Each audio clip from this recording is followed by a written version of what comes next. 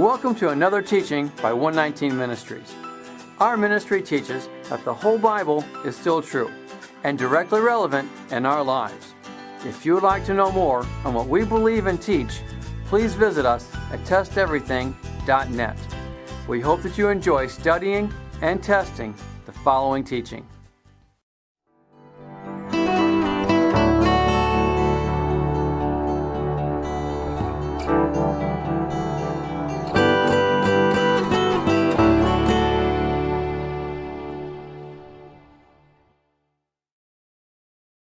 God is good. All the time. Amen. You know, it's funny because have you noticed how we all, the first night, we're all prompt and all on time. Now, well, we'll get there when we get there. In Costa Rica, we call that Pura Vida, baby. So, with that in mind, excuse me. I'm going to do this from a video that everyone wanted me to do. Home run. Yeah, and so what I want you to do, though, again, like we just said, we're all more relaxed now. We're all, like, chilling out, having fun. Let's backtrack. That's right. Well, let's just not forget what the video is about. Again, Hebrews chapter 12. Therefore, since we are surrounded by such a great cloud of witnesses, let us throw off everything that hinders and the sin that so easily entangles. And let us run with perseverance the race marked out for us. And the point we want to stress here is surrounded by the cloud of witnesses, remembering that all those who have gone on before, from the time of Adam to the most recent who have just gone on, just imagine in your mind, all of those saints up in the clouds, or the grandstands of the stadium, if you will, cheering us on, saying, we did it, you can too. So use that imagination as you watch this video. And remember, you're going to see Moses do the wave. Because he's up in the grandstands. And so all I ask is to be a little Pura Vida tonight, and maybe join him in the wave. Just a thought. You don't have to, but just a thought.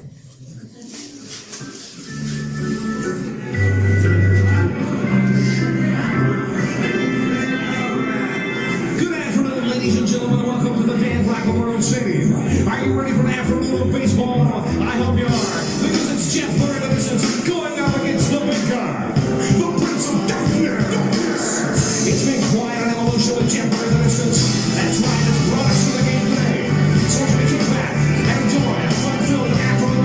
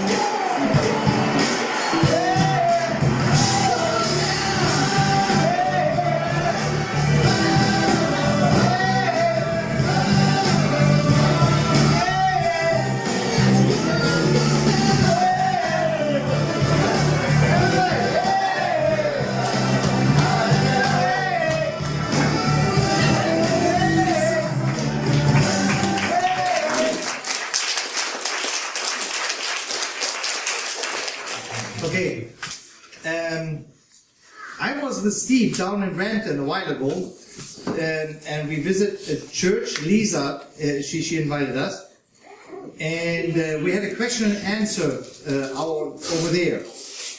And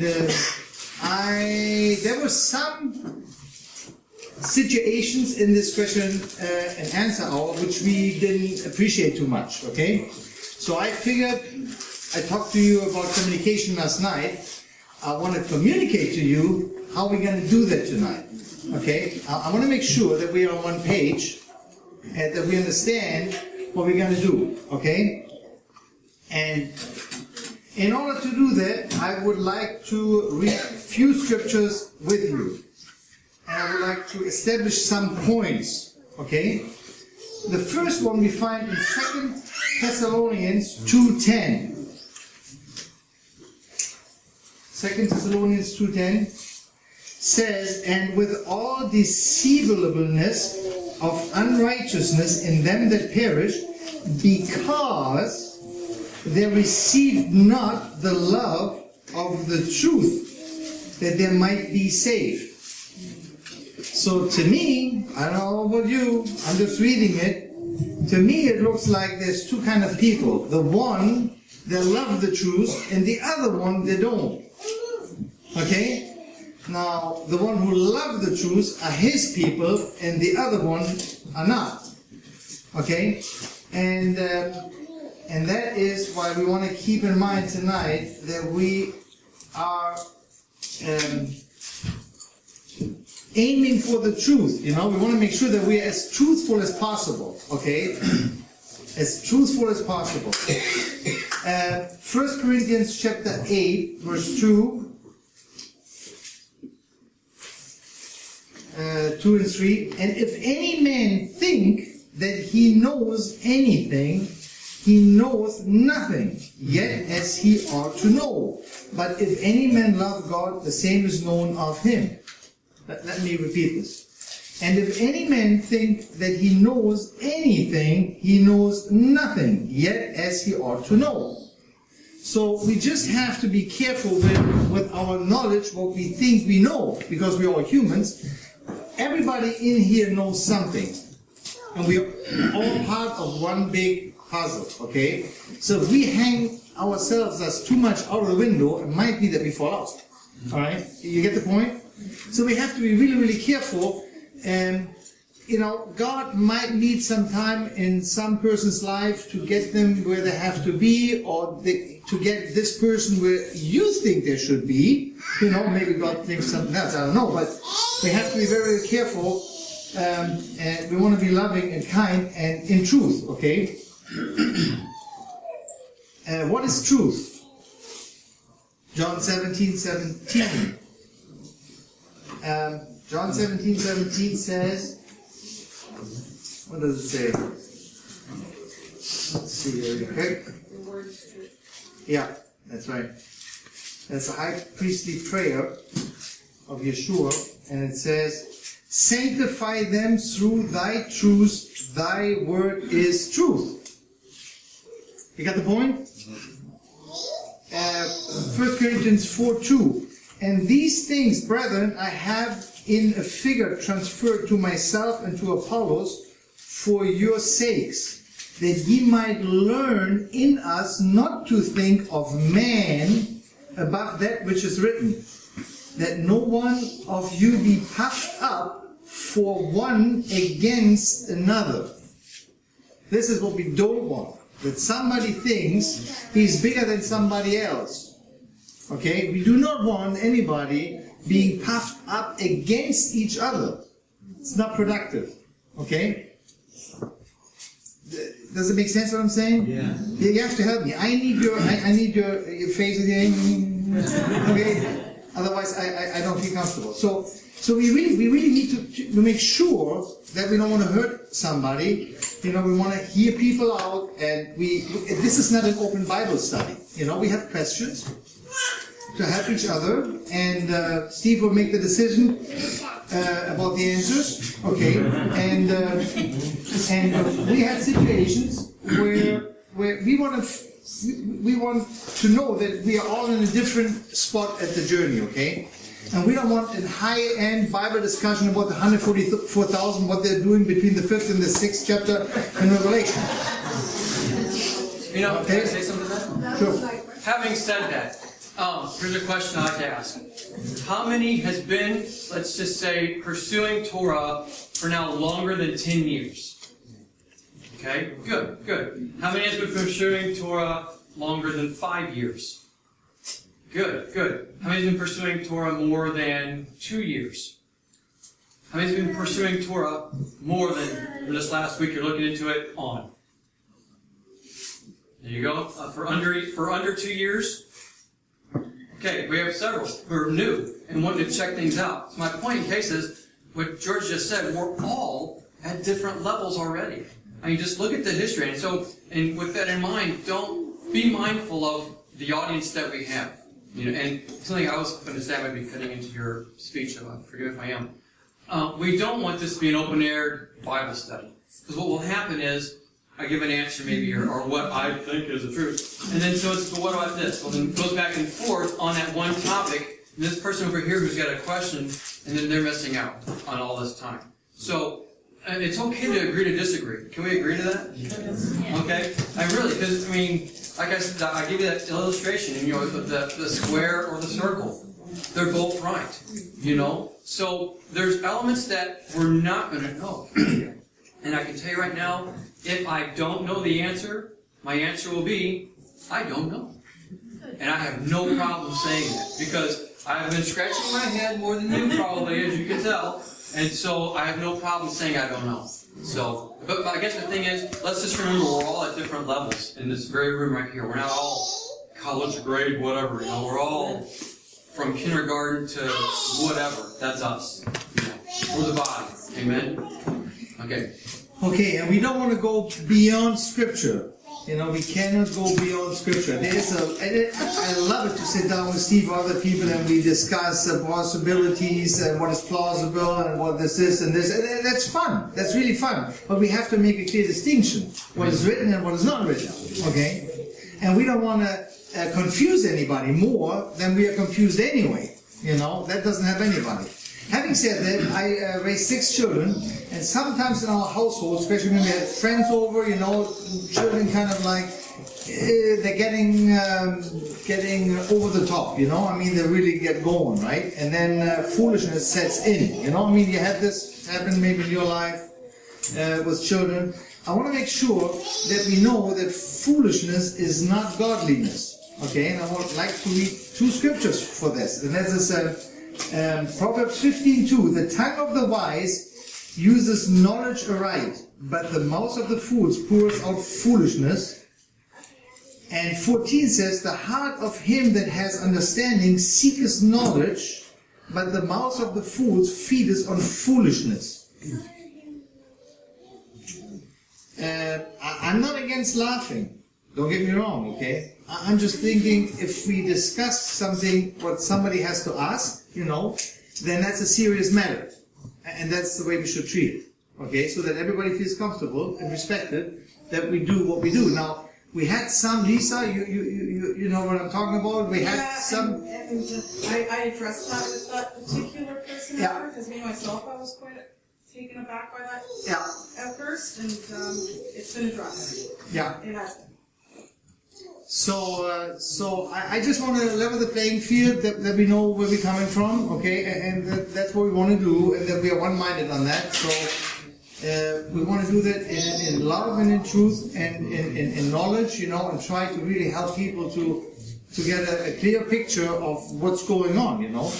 I personally think, somebody asked me today what was my story, and you know how I got to the point where I am, to make it short.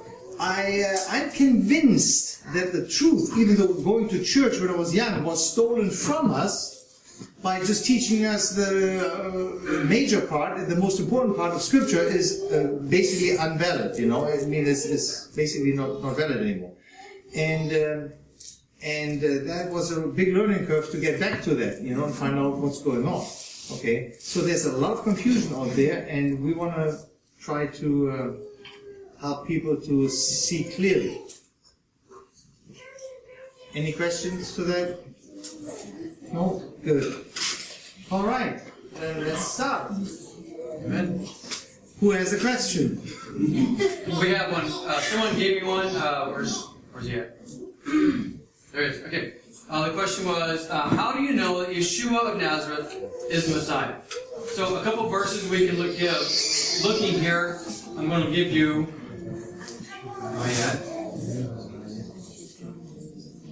Here's one. John 4. This is Yeshua with the lady, the woman at the well. Okay. And the lady, this is after Yeshua gives basically her whole history. Okay. Tells everything about her. The woman responds. The woman said, I know the Messiah, called Christ, is coming. When he comes, he will explain everything to us. Next verse. Then Jesus declared, I who speak to you am he. So, do we trust the words of Yeshua? I do. Okay. So, from his own mouth, he says, I am the Messiah. Another one. This is Matthew 26. This is when Yeshua is at his trial. Mock trial, mind you. And verse 63, but Jesus remained silent. The high priest said to him, I charge you under oath by the living God, tell us, are you the Christ? Which means Messiah, according to the last verse we just read. The Son of God. Next verse says, yes, it is as you say, Jesus replied. But I say to all of you, in the future you will see the Son of Man sitting at the right hand of God, the Mighty One, and coming on the clouds of heaven. So he, from his own mouth, he says that. He is. Interestingly enough, if I can read the next verse. Then the high priest tore his clothes and said, he has spoken blasphemy. The mere fact that the high priest tore his clothes, he's sinning. If you read the Torah, the high priest does not tear the clothing of the high priest. He sinned at that very moment. So, anyway, something to think about. So hopefully I've given you a few verses to consider with that. Okay? Good. Any questions? Yes? My question is, when you start getting into the Torah, like I just got into the Torah within the last 2 years, where I did not go back into the church because every time I went back to the church and mentioned that we have learned something about the Torah, you're in a cult. Right. My question is how to address other people about the danger there is until you're totally rooted into the Torah. And once you know that the Torah is the only way to go, okay? Mm-hmm. How to address them, to show them that it's not good to go back to keeping the Torah on Saturday and on Sunday go listen to 10 different preachers and they want to keep their congregation in their churches and they don't want to deal with the Torah. So if I can make sure I'm understanding your question is how do we talk to people, address people who are still in the church, if you will? Or? Yeah, they're in and out. In and out. In and out. Gotcha. Okay? Gotcha. And they don't really want it because they have family or they have brothers and sisters. Right. Or they keep Christmas or Easter or whatever. Right. Show them what we could tell them the danger there is there. Right. Well, I know I've seen several people who have come to the understanding that the law is still for today, the Torah. And at the same time, let's face facts. I've talked to many of you. You go, there's no one where I live. We're all out there by ourselves. You know, we're all scattered all over, if you will. So, fellowship is hard to find. You know, and I know there's some people who will go, to the old Sunday morning services just for the fellowship, just because these are people who are pursuing the Father on their understanding. Okay, granted, at this moment, they don't understand Torah. Okay, and one of two things: they're either rejecting it or they just haven't come to the understanding of it yet. Okay, and for that, I would encourage you to watch our teaching, the least, the greatest, and the greatest, and the defiant, showing there's 3 categories that all of us are going to fall under. Either you are pursuing Torah, either you are ignorant of Torah, or you are rebelling against Torah. The least, the greatest, and the defiant. Okay, so that's all of us. When it all boils down to it, we will all fall into one of those categories. Numbers 15 discusses that as well, and I discussed that in that teaching. as far as, how do you address someone? If they're needing that fellowship, I'm not in their shoes. I'm not going to judge them. If they really need to have someone to discuss with and talk with. Lord willing, the follower, use them as a light, to that fellowship. I know whenever I came to it, I had to get out of Dodge as soon as possible. We stayed as long as we could, and I think 2 or 3 months was all I could handle.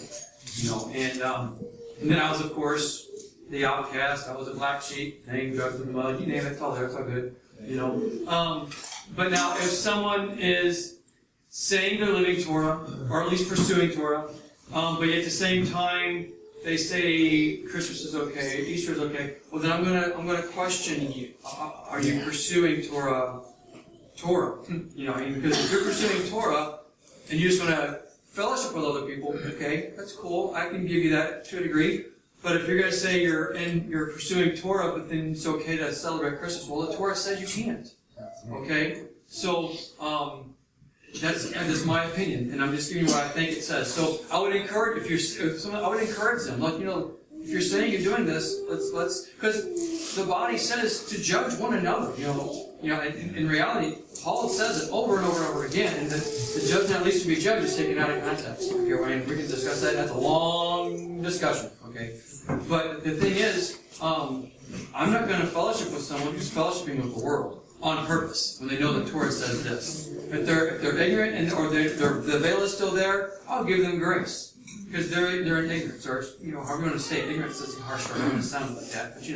But does that help you any at all? Well, I have the understanding, but I tried to explain it a few times to people that within keeping the Shabbat for at least 5, 6, or 7 years, they know the Torah, but they're still dogmatic about it and.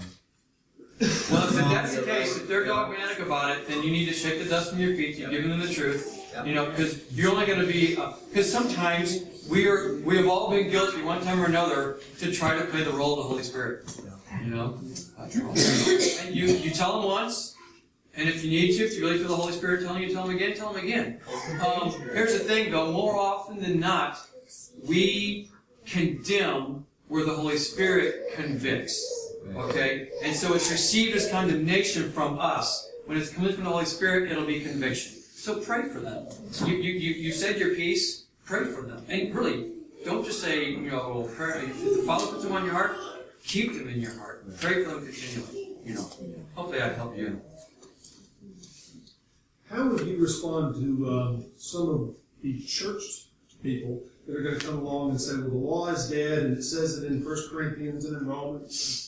How do you respond to that? Yeah, that's huge. Here's a verse I often use. I'll give you a couple verses. And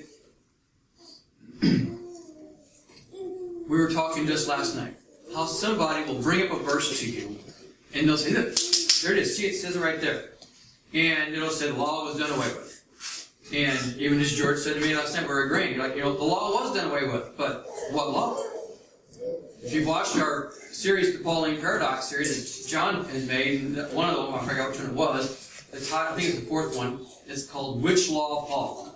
Okay? Because there was one law that was done away with. The law of sin and death. Okay? And that's what we were held bondage to. The curse of the law. The law of sin and death was done away with. The other laws, if you read Paul, it's all context. If you're going to say this way, he says the law was done away with. Ask him, how many laws are in the Scriptures? The majority will say, well, the law of Moses, the law of God. Oh no. You got the law of spirit, law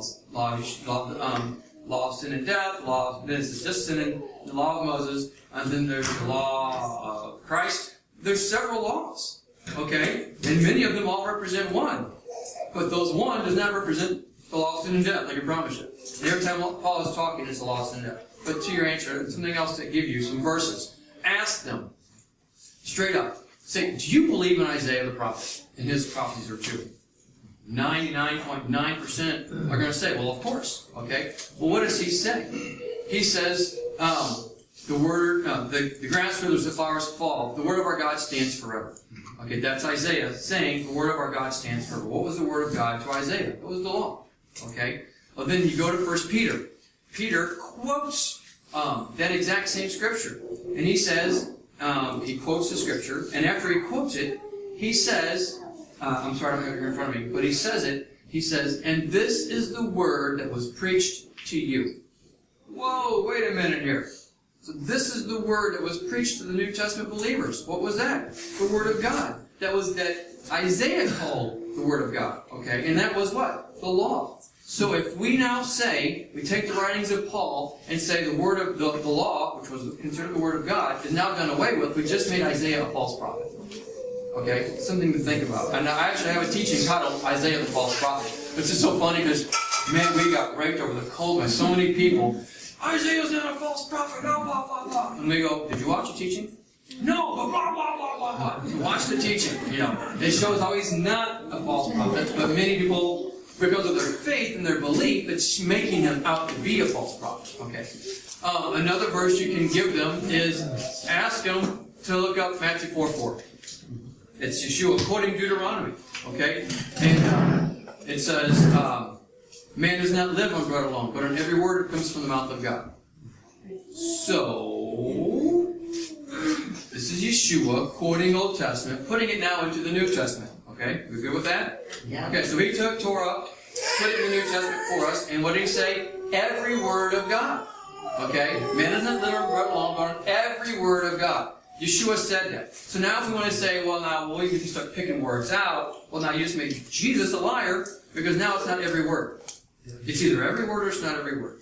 That's right. Okay? And so here's another one, if I can give you this one. This is in 2 Timothy chapter 3. And it says, verse 15, I'll go from there. I'll go from 14. There's like three verses here. But as for you, continue in what you have learned, and have become convinced of, because you know those from whom you have learned it, and how from infancy you have known the Holy Scriptures. Remember, the New Testament was not written at this time. Okay, so you've known the Holy Scriptures, which are able to make you wise for salvation through faith in Christ Jesus. Here we go. You ready? Verse 16. All Scripture is God-breathed and useful for teaching, rebuking, correcting, and training in righteousness, so that the man of God may be thoroughly equipped for every good work. The word, so I don't know how we can get around it. All Scripture is God-breathed and useful. Now, when I memorized this verse, I had a little thing I did. Now, I still use it.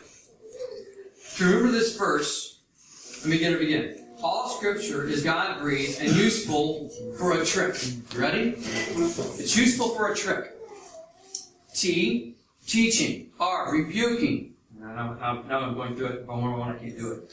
Teaching, rebuking, correcting, and training in righteousness. There's a trick that TRC is a thing. Teaching, rebuking, correcting. Remember that trick? You remember that verse real easy. Teaching, rebuking, correcting, and training in righteousness. That's what the Word of God is for. All of it. So if we're saying that this part is now done away with, then we're made Paul a liar here. And there's lots of things. If we can just do our best to show them Scripture is to be in harmony, all of it. And if they want to say the Word of God, contradicts, then that's their interpretation, and they'll stand before only God with that. And keep in mind, too, we are not called, please remember this, you are not called to convert the world. Right. Listen, you're not called to convert people. You're called to spread the Word. To be the light. Whether they receive it or not is up to you. I mean, man, Yeshua hanging on the cross was 50-50. One guy said no. Okay? So, if he only got 50-50, what are we going to get? You know what I'm saying? Okay, kind of a loose illustration there. But you know what I'm saying. But as long as we don't try to force feed people, you tell them, you pray for them, and move on. That's all we can really do. And pray that they have a genuine interest to come back. Did I help you at all on that? Okay. Another good scripture is Matthew 5:17 and 8:19. 5:17. Oh yes, exactly. You could read it out loud for us if you don't mind, real quick. I think everybody uses a different scripture. And that's, when you have friends in church, I would use Romans 3:31. Yeah. Should we then void the law by faith? Yeah. God forbid. We establish the law. Right. And then you go, which part is hard to understand? Okay? And they can tell me whatever they want. Somehow you have to put this scripture in. Mm-hmm. It's clear, and it's in the New Testament. I wouldn't talk to anybody from the Old Testament. Why should I? If I go to Israel, I can leave the New Testament at home. It doesn't matter to me, because everybody over there reads the Torah, or at least claims to read the Torah, so I just in Torah.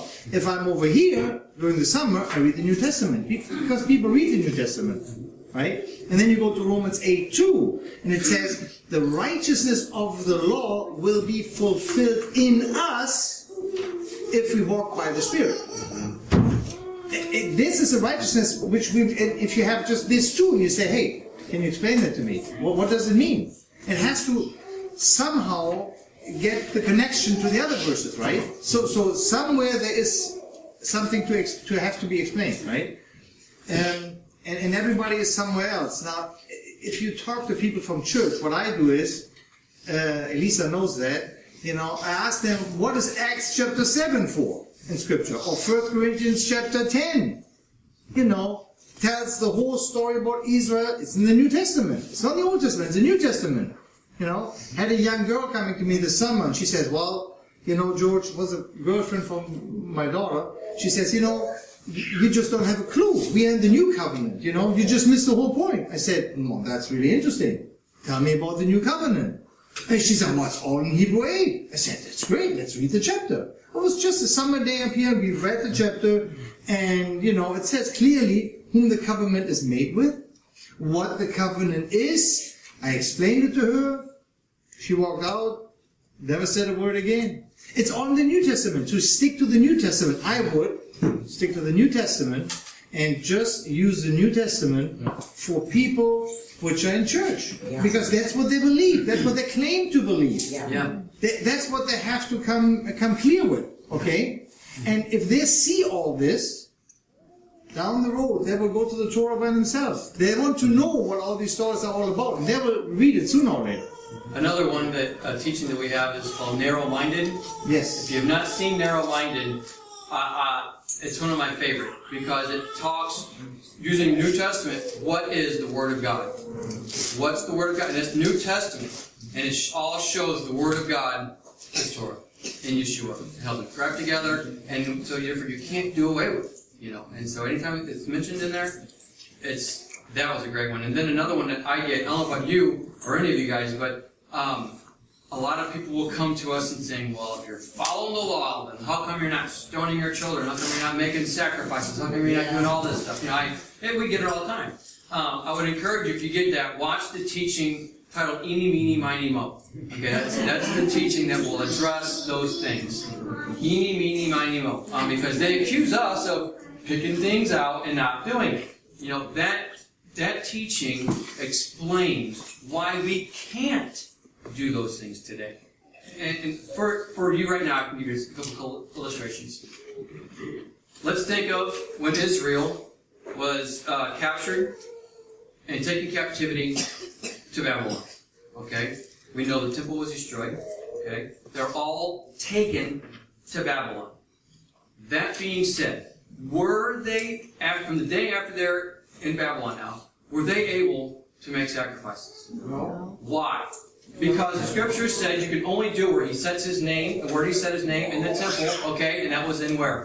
Jerusalem. They're not in Jerusalem. If you try to make a sacrifice to the Father anywhere else besides Jerusalem, you're in sin. Yeah. And besides that, if you're not of the priesthood, all the more, you're in sin. Yeah. Okay? It was established. That was for the high priest and the priesthood to do that stuff. So therefore, we do not have that. We can't make the sacrifices. So that's just one illustration. But that teaching, discusses why we can't do that today. If we try to, you are actually sinning. So one other thing, on the same token, people have come to us and they say, well, the Pharisees follow the law perfectly. Really? Try reading Mark chapter 7. Okay, because Mark, in Mark chapter 7, Yeshua slams them. For what? Following the traditions of men and not following the Word of God. Mark 7, I love it. He does, but people don't think, because I was brought up in a church where the Pharisees followed the law to the T, and Yeshua came to bring, or Jesus came to bring love, and that's it, And so, and they'll always use the illustration of the woman who was caught in adultery, right? Okay, look, you see, she was supposed to be stoned, and he gave her love. It's all about love. That's what he came to bring forth. Now, in case you don't know, most of you are shaking your heads as if you already know. This is good. For those of you who don't, if Yeshua had picked up a stone to cast it, he would have been sinning. Yes. Yeah. Okay, here's the thing. The law requires, because if you read that section, it's John 8, if I'm not mistaken, it's where, the Pharisees were setting this situation up as a trap. It even says as a trap to catch him. Well, to catch him what? Breaking the law. Okay? The law requires both the woman and the man to be stoned together. Okay? They knew that, and they're trying to test him.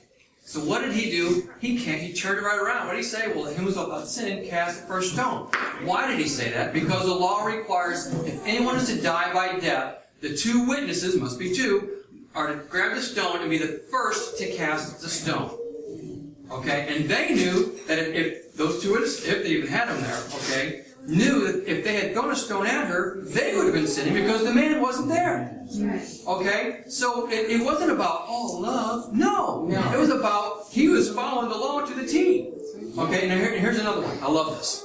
Because, am I getting excited or what? And so, it's so funny because they'll say, well then, how could Yeshua let her get away with committing adultery? Okay? Now, let me ask you this question. Ready? This blows my water. Did David commit adultery? And they walk away. Why wasn't David killed for committing adultery? There was no witnesses, folks. But God knew, and he reaped a lot from that. So, sin in your life will reap repercussions. You're going to reap repercussions from sin. Okay, you can say, well, it's just personal sin. Personal sin affects your family, affects your friends, it affects everybody around you. Okay? David reaped a lot from that one sin. Was he killed? No, because why? The law called for what? 2 witnesses. So yeah, there are times when things will happen where it wasn't perfect. Okay? By way of, because if you follow the law to the T, sure, someone will get away. Okay? But God knows. You know what I'm saying? Yeah. Okay. So another one that we often receive, I'm rambling on this, was one topic, because this is something a lot of people are struggling with. When people come at you, well, why are you following the law, blah, blah, blah. Well, here's another one. They'll say that at the time of Yeshua, they followed the law perfectly, or at least they pursued all of the law. Did you know that's wrong? Yeah. They couldn't. There was one high day, they were not able to observe. Yom Kippur. Why not? The Ark of the Covenant was not there. The Ark of the Covenant was not in the temple. Remember, it was hidden a long time ago from Jeremiah, back before the invasion of Babylon. So, when the veil ripped from top to bottom at the time of the cross, it just revealed there was nothing in there. Okay, and they knew that. But the thing of it is, what was the high priest supposed to do? He goes in, he's got the sacrifice, he throws the blood on the altar for the forgiveness of all of Israel. It wasn't there. So what did they do? They pursued what they could. And that's what we do today. We pursue what we can. And another one, Yeshua fulfilled all the law. He said it. Okay, well, let's not forget that same word for fulfill is just 2 chapters earlier in chapter 3, when he's being baptized by John the Baptist. And John the Baptist says, I should be baptizing you should be baptizing me. And then what did Jesus say? This should be done to fulfill all righteousness. The same word fulfill all righteousness is the same word fulfill the law in chapter 5. Okay? So if we're going to say the word fulfill here is to do away with, abolish, then Yeshua said, well, then we got to do this to get rid of all righteousness. Does that make sense? So, no? Who said no? I'll explain it. Did someone say no? Yes. Okay, it does. Okay, it does. Okay. So, there's lots of arguments out there. But the bottom line is the Word of God has got to be in harmony. If you have one verse, and they will bring 1 or 2 or 3 or 4 verses, and you're going to go, ooh, because Paul is hard to understand. Peter said it was. Yeah. Peter said it was 10,000 at the time of those writings. How much more is he hard to understand at this time? In 2 Peter chapter 3-ish, verse 15, 16, 17, where Peter says, look, the writings of Paul are hard and difficult, which unstable people distort and twist to become unrighteousness. Okay? And so, if they were distorting Paul's writings then, how much more so are we doing it today? You know. Anyway, the biggest thing is if somebody has a verse that says the law is done away with, present one verse which says the law anywhere in the Scriptures, or even the New Testament, that contradicts that, like he says in Romans 3:31. Well, now they've got the contradiction. Okay, they've got to deal with it. Okay, and so because I know that this Romans 3:31 and all the other ones that we mentioned is in harmony with what the original Word of God. Okay, and so they're going to have a harder time. If that helps any at all, I really rambled on that a lot. I apologize. I know that you remember all what he says, but yeah, you can try. Yes. It was a question my mom brought up to me and I'm bringing up here. When they pierced Yeshua's side, they said that blood and water poured out. Correct. Is there a specific reason why they said it says both? I've heard lots of theories on it as to the reason why. I don't know. But it does say the blood and water flow. But the thing of it is, if you watch our teaching titled Nailed to the Cross, I go into that and showing how his lungs filled up with fluids. And that's actually, he actually almost was suffocating, is what he was doing. Because tradition shows, have anyone seen that Nailed to the Cross teaching? It shows how the Numbers 5 is fulfilled by the cross. I mean, I encourage you, please watch that teaching, Nailed to the Cross. It will open, of course, I don't know where Angie's at, but I was so tickled pink as I'm doing that study on that. I'm going, you gotta check this out, you gotta check this out. Oh my gosh, you gotta watch this. I was getting new revelation and it just freaked me out. And I'm going, this is why. Well, and this is why this. Oh my goodness. You know, is this, so please watch that teaching, Nailed to the Cross. I loved it because, it just explains lots of things, and that was one of them. So that teaching will help you a lot. Okay. Okay. Uh-huh. Yes. Last night you referred to a number, 1,260. Yes. Can you explain what you're referring to? Well, that's the beginning of the Antichrist rule. The Antichrist is said to rule for 1,260 days. Okay?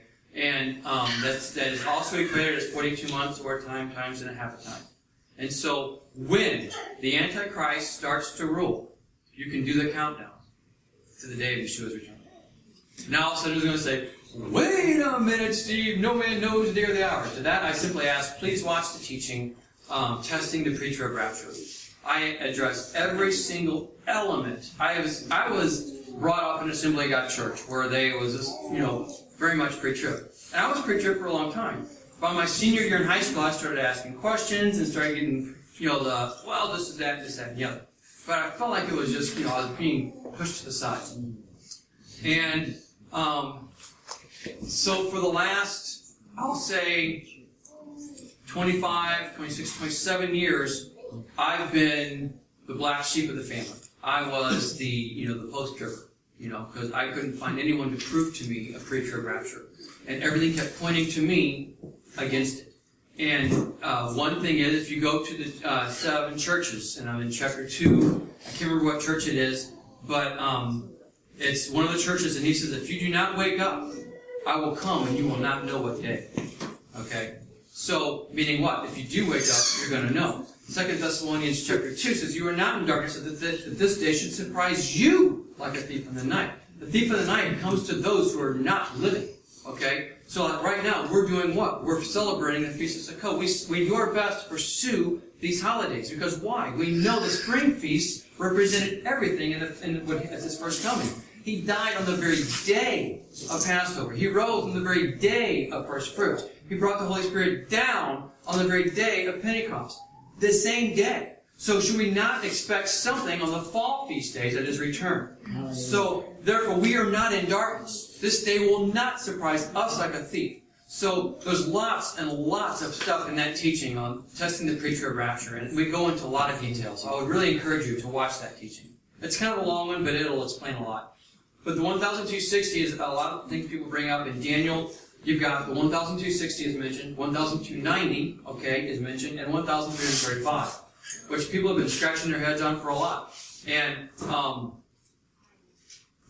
please watch our teaching simply titled Confirming the Covenant.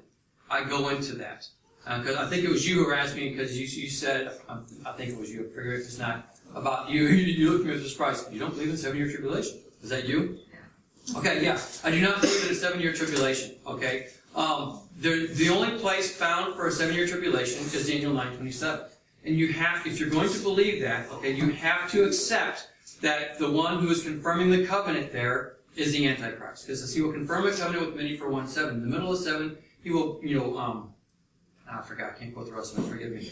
But basically, he breaks the covenant, okay? So, your theology, if you're going to say there's 7 years, your theology is forced to believe that this man is the Antichrist, okay? But here's the thing. It says he will confirm a covenant. I also addressed this very element in that teaching, confirming the covenant. That teaching, confirming the covenant. The word for confirm is in Hebrew, higber. It's higber, okay? It's to confirm. Confirm something that's already established. Not make, not create. To confirm. So if you go back, if you go back to Daniel 9, verse 4, I think it is, it's Daniel praying for his people, all this different stuff, and he actually mentions the everlasting covenant. The covenant. So now, in this one chapter, we have the establishment of what covenant is being discussed. The covenant, the law, the Torah. Okay? So, what did Yeshua come to do? To confirm, to reestablish the covenant between us. Okay? And in the middle of the 7, he was what? Done away with. Okay? He was hung on the cross. Okay? So, if you go into that teaching, it'll explain all of that out. Okay? So, hopefully that'll help you some. Anyone else? You're talking in my opinion. I'm sorry. Good. Good.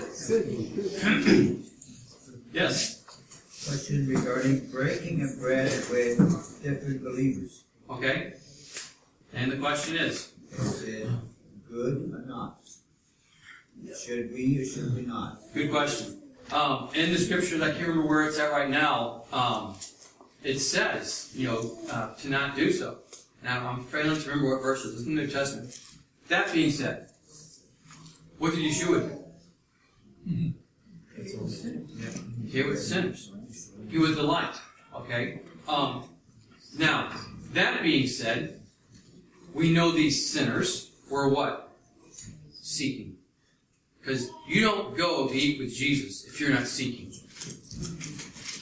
Even the Pharisees, there's many of those Pharisees who, I forgot what verse it is, it said they quietly were interested in him.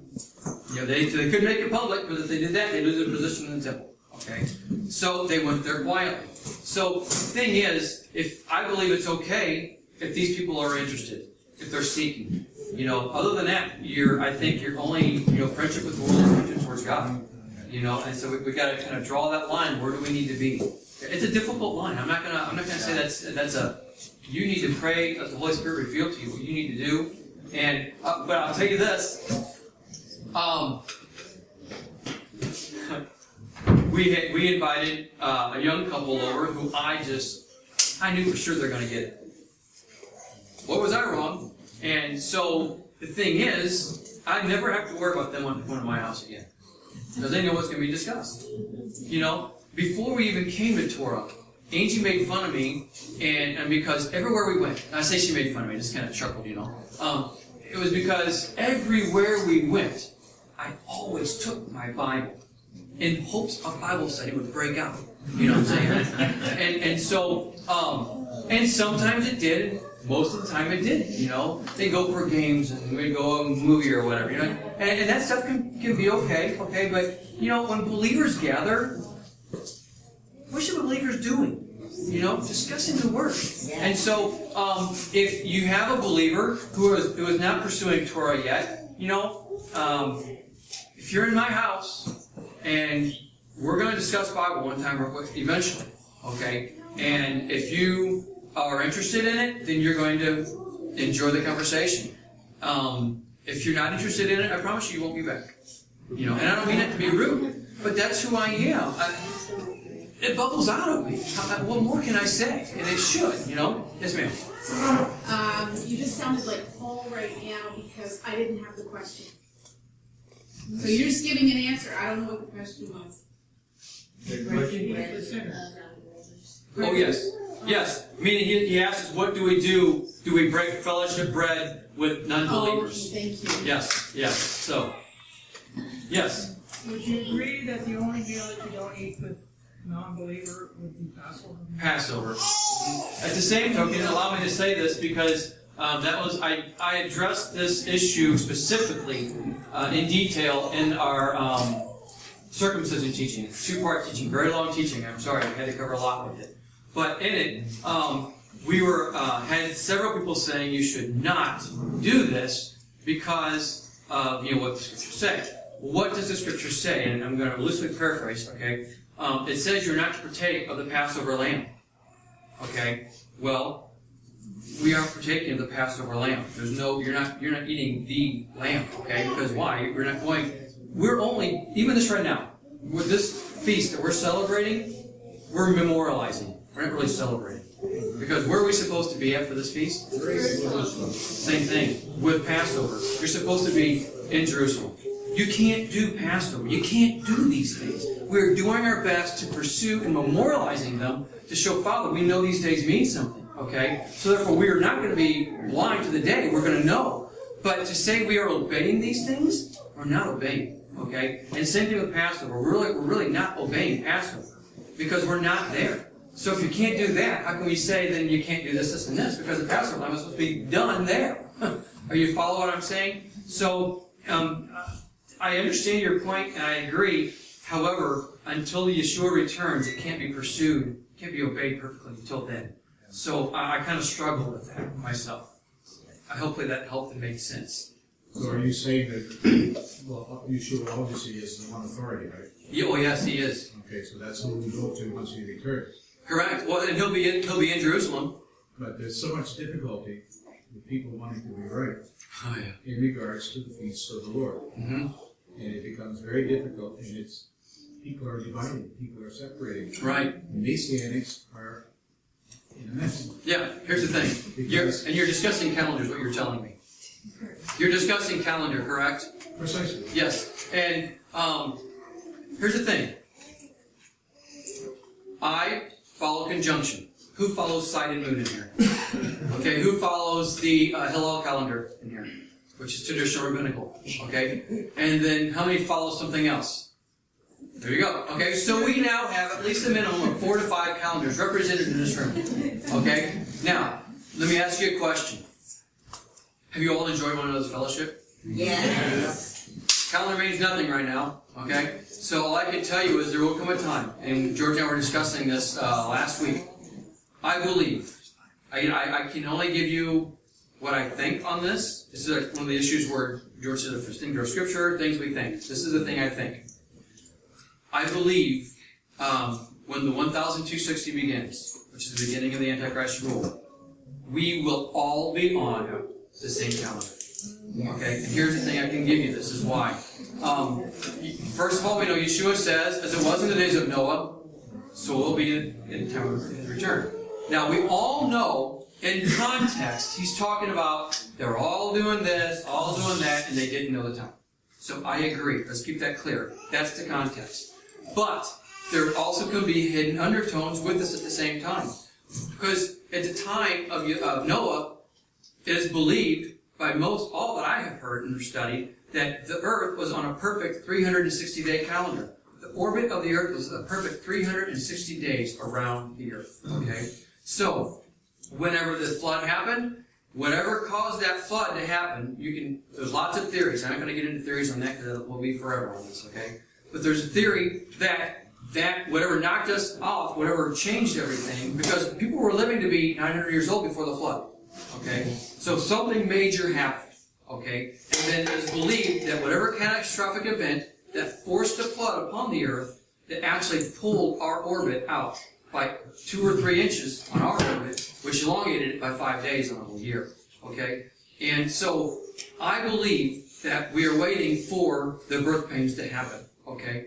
The birth pains is, let me go into this, because there's a reason why I'm doing this for this calendar thing, because I really believe we will all be, no matter what all calendars are, we will all be on the same one, because there will only be one calendar. We'll be back on a perfect 360-day cycle.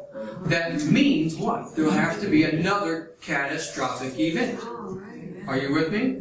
Okay, let me find this right here. You can go to Matthew 24. Hit the reset button. Yeah, exactly, yeah.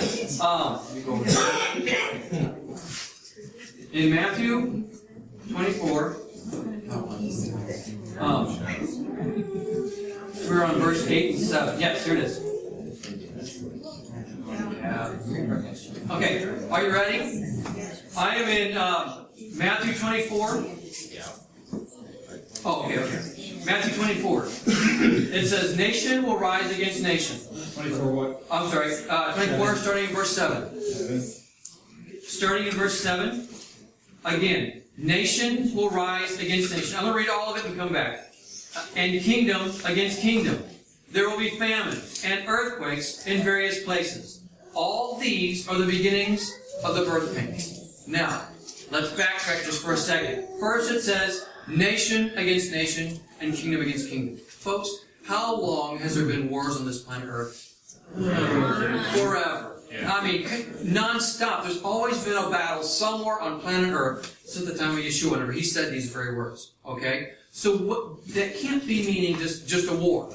Okay? Notice it says nation against nation, kingdom against kingdom. What are the two nations, scripturally speaking? Israel and Ishmael. Okay? So we're talking those two nations. When they start battling, we got something to understand. And then he says kingdom against kingdom. Well, how many kingdoms are there? Kingdom of God, kingdom of Satan. Okay? When these two things are at the prime, now things are starting. And now here's the biggest thing I feel, and I was telling George this last week, in all the English-speaking Bibles that I have seen, they all miss this. And then I'm going, surely I am not the only one who's seeing this. Or surely I cannot be that wrong, you know. Here it is. It says, there will be famines and earthquakes in various places. Now when we read that, we go, well, there'll be an earthquake here, there'll be an earthquake there, right? When we read that, okay? But what is it? It's kata topos. Various is kata, and places is topos. Now, if I go to kata, which in the Greek means according to, okay? Now, when I go to topos, it means, it can give you several things. Place, position, opportunity, passage. Passage. What did Yeshua always do? He referred to the Tanakh. Okay? So let me change this a little bit around according to what I would say the Greek is better rendered as. There will be famines and earthquakes according to the passages. Well, now that changed things, doesn't it? So, because what did he always do? He quoted from the Old Testament. Now he's referring to all the earthquakes that's written before. These are going to be the beginnings of the birth pains. Not the beginning of the 1,260 or the 1,290, but the beginning of the birth pains leading up to them. Now, so I read and I'm going, oh my stars. So I started looking, where is all these earthquakes mentioned? There's two that I can give you mindful of. One is Isaiah 24, the whole chapter. I encourage you to read it. Isaiah 24, and then you can go to Jeremiah chapter 4. It's mentioned there also. Okay? But if you read Isaiah 24, that is a massive, literal, world-shaking event. He says the mountains are going to tremble and hide. Okay, what's that mean? Drop to nothing. Okay? So whatever this event is going to be, it's going to shake the earth. Now, that being said, how they did this, if it's even true, I don't know. We all remember this, the tsunami and earthquake in Japan in 2011. They said it rocked the world so hard that it literally moved the axis of the earth like a quarter of an inch or something like that. A degree. Okay, a degree. Now, how they know that, I don't know. Okay, but they were claiming it left and right. Everyone was saying it. Even the people who don't trust the news were saying, yeah, that's right, okay? And so, that little, I say little, okay, 9.0 earthquake can do that. What's this thing going to do that literally shakes the earth? Okay, and again, if that which shook the earth, and it did at the time of Noah, took us out of orbit to a 365 circle around the earth, what's going to happen beforehand to put us back in that right orbit? Right. Now, I'm giving you pure speculation, but I'm giving you scriptures that can say, hey, wow, that makes sense. Okay? I believe It will be interesting times. But I believe that it's funny because I believe Isaiah gives us hints of what day it's even going to fall on. Day of a week. Not day in a calendar year, but day of a calendar week. And I think it's a Sunday. It's going to happen on a Sunday. Okay? But if you, just talk to me about that later. We'll go in detail with it later. But the thing is this. When the time of the 1260 begins, we will all be on the same calendar because of that world-shaking event. That's my belief. So I think all these debates that you just said, and I think it is so gravely sad that people divide over this. If you have someone if you know someone who is divided over it, please encourage them to watch our teaching called ECAD.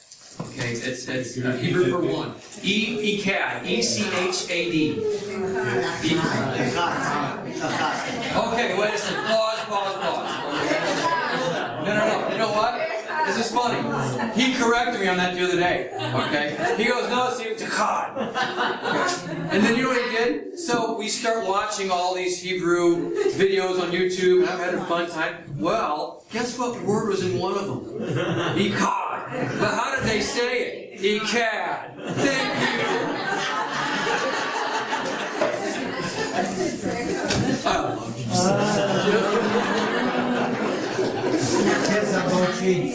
Right. So anyway, but that teaching is about this. Agreeing to disagree. We're all wrong on something. We're all right on something. You know, one day, Yeshua's going to come. He's going to show who is right, who is wrong, and we're all wrong on something, so we're all going to give a little bit of slap here on the face by spying on something, and we're going to get pat on the back on something else. And we're all praying for the pats, of course, but we need to be willing and honest and say, we're all just doing our best at what we can. Let's move forward. You know? And in doing so, we're forgetting about the second basic commandment. Love your neighbor as yourself. Amen. You're absolutely right. It don't mean to be right, it's a fact. Right. It's funny. This is why people are divided, because their dogma is so intent on being right. Right. We forget about grace and mercy. That's right. It's funny because I pulled a joke on him on the first day. I called my first day of Sukkot, okay, and he didn't even hear me because he was too busy talking to someone else right next to him, you know. And I looked up, and the clouds had broken open just enough, you know, you can see the full moon. And I go, a full moon, first night of Sukkot, the way it should be.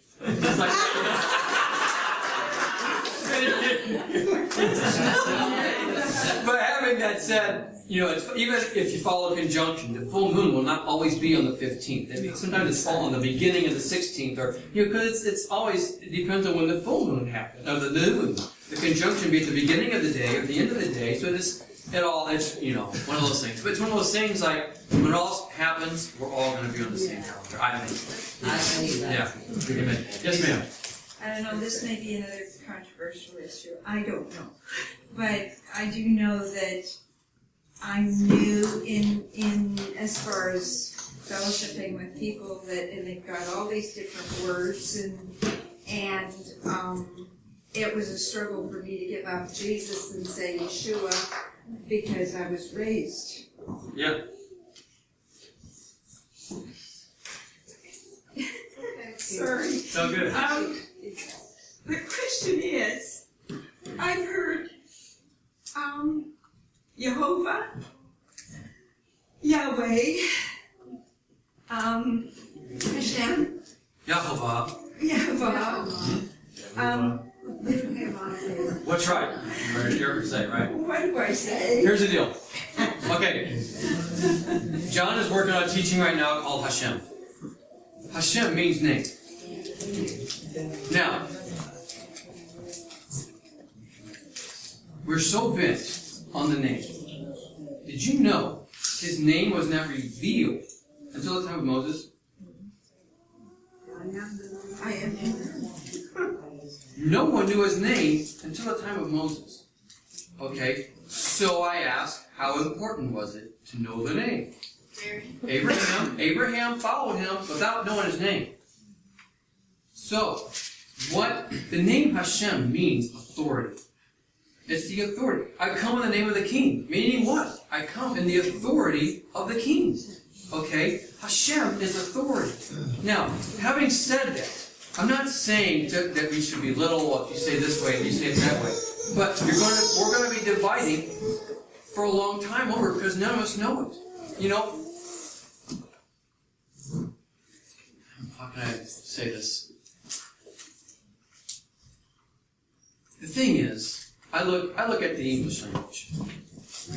The English language. Go to King James Version. How many hundreds of years ago? Now let's go to today. Wow, has it changed? Okay. So now we go to Hebrew. And you talk to, I've spoken to several Hebrews. They'll say today's Hebrew is not the Hebrew that it was in the New Testament. And the New Testament Hebrew is not the Paleo Hebrew that was spoken back then. Okay? Things are constantly changing. Having that said, there are still foundations and things that are established that will stay the same. Okay, so I acknowledge that. Okay? But my point is this. We're not going to know it all. Okay? And it saddens me when I see people who wants to divide over the name. You know, Yod-Heh-Vav-Heh. That's what I say. When I say, I will say Yah or Yahweh. That's just me. Now, let me pause for a second. Because you said how you struggle giving up the name Jesus. When I first came to Torah, and I was all excited about, wow, this is real. I mean, you know, lights clicked on. I've got so much to learn. And then I went to the fellowships. And then you have these people wearing these strings on their jeans. And you've got these people saying, Yahovah, Yahweh, Yeshua. And you know, I'll be honest with you here. He said he's not saying that, but I would walk along the side, just being observant. Yeah. Law's good. I'm with you on that. Yeah. Because it made me uncomfortable. And why did it make me feel uncomfortable? Because I felt they were forcing it on me. You gotta say Yeshua. You can't say Jesus anymore. You gotta say Yahweh, Yehovah, whatever else. I never want to be that way. I never want to push. Because if I wasn't as strong in my faith at that very moment, I could have easily walked out the door and never come back to that strange people again. And I hope and pray that no one will look at me and think I'm pushing them away. If you want to say Jesus, say Jesus. Okay? Now, it doesn't offend me. Because, you know why? Because it's a transliteration. And John has got a great teaching. I can't wait for him to bring this out. And he has done so much studies on this. And it's going to be really, really good. Okay? And it shows how Hashem means authority. You walk in the authority of Yahweh, Yehovah, Yahovah, however you want to say it. It's what? Yod-Heh-Vav-Heh. I'm sorry? The living God. The living God, yeah. And then you get, when a lot of people say, well, you can't say God because of this. You know, it's like, there's so many people who have these hardcore things. And I respect that. Please know, I respect their opinion, and I value their opinion, but I pray that they don't push that opinion on me and say that I'm sinning because of it. Okay, and here's the thing. A lot of times you'll get people who will say, well, you know, third commandment, you shall not take the name of the Lord thy God in vain. Okay?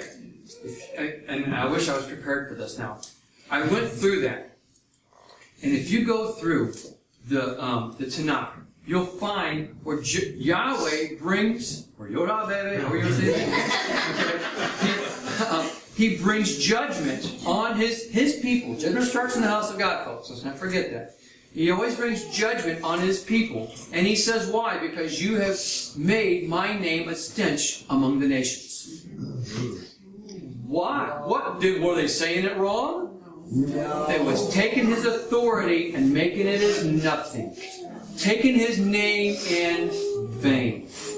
Okay? And so I'm just telling you, the more you study that third commandment, it's all about how you live his life in front of them. Amen.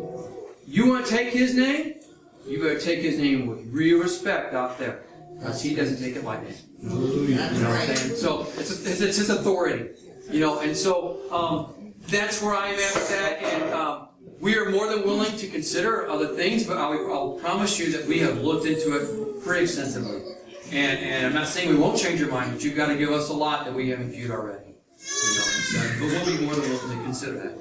Yes, ma'am. Actually, that same day where you were there, we were talking calendar issues. Okay. We were talking calendar issues as well, if you remember. Okay. We said the same thing, we shouldn't let it divide. Yes. And there was someone there who said something very interesting to me, and I haven't had a chance to relate to you. He says he believes these things, such as calendar issues or name issues, are there for a reason so that we have to rely on Yahweh even more in the millennial reign. Because if we knew it all and we could practice it all perfectly, we wouldn't need that 1,000 years with him. Even then, I would almost. That's what his whole little thing is so that because we're not able to say his name properly, or because we're not able to nail down the calendar properly, we all the more have to be united and accepting of that, because it will all be straightened out in the millennial reign. Well, and I agree. And that same token, though, let's look at Moses came down, speaking to him. He knew his name. So he's telling everybody, okay? He's telling everything, the right word, how to say his name, but yet what do they do? Because why? It's human nature. We want to rebel, we want to resist, So, there's lots of things that can be said with that, But yeah, I'm with you. Where else we at?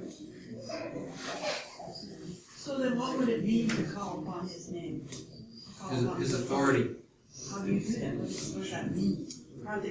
Okay, example. Let's look at this. Let's just say you are in prison. The president gets out of office next year. Matter of fact, let's say he gets out of office in 3 months. According to the law of the United States, anyway. I'm sorry, I'm from the United States. Yes. Okay. The United States says what? He has the right to pardon anyone he wants before he leaves office. It's in the law. I can promise you, every single one of them prisoners in prison was writing a letter to who? Dear Mr. President. The authority that he has. The second he leaves that office, he doesn't have that authority. Because why? He's not the president anymore. The president is the authority. Okay? He's the authority. Okay? His name, his word is his name. He is his word. It's all like one. You know what I'm saying? That's good. That's good. The Lord, our God, is one. Okay? So when you call upon that authority, you're calling upon Him, His name, His word, everything that is about Him, everything that consists in Him. That's what you're calling on. His authority. Does that help at all? Actually, it's a practical application. Yeah, how would a person... I thought that was practical.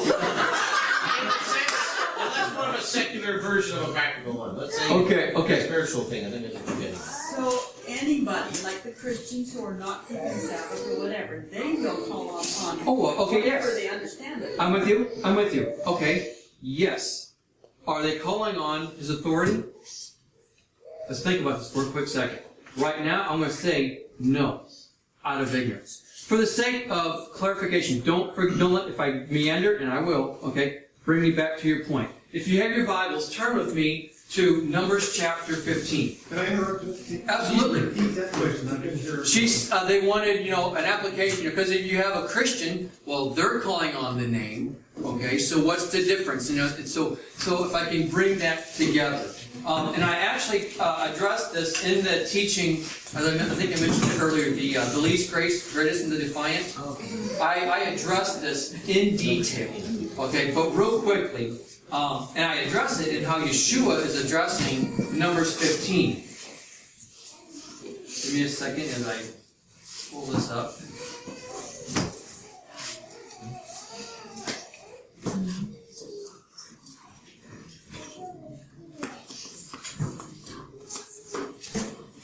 Okay, here's the thing. Numbers 15. Chapter 15:22, where it starts at. Let's backtrack just for a few verses for context, if you don't mind. Let's start in verse 17.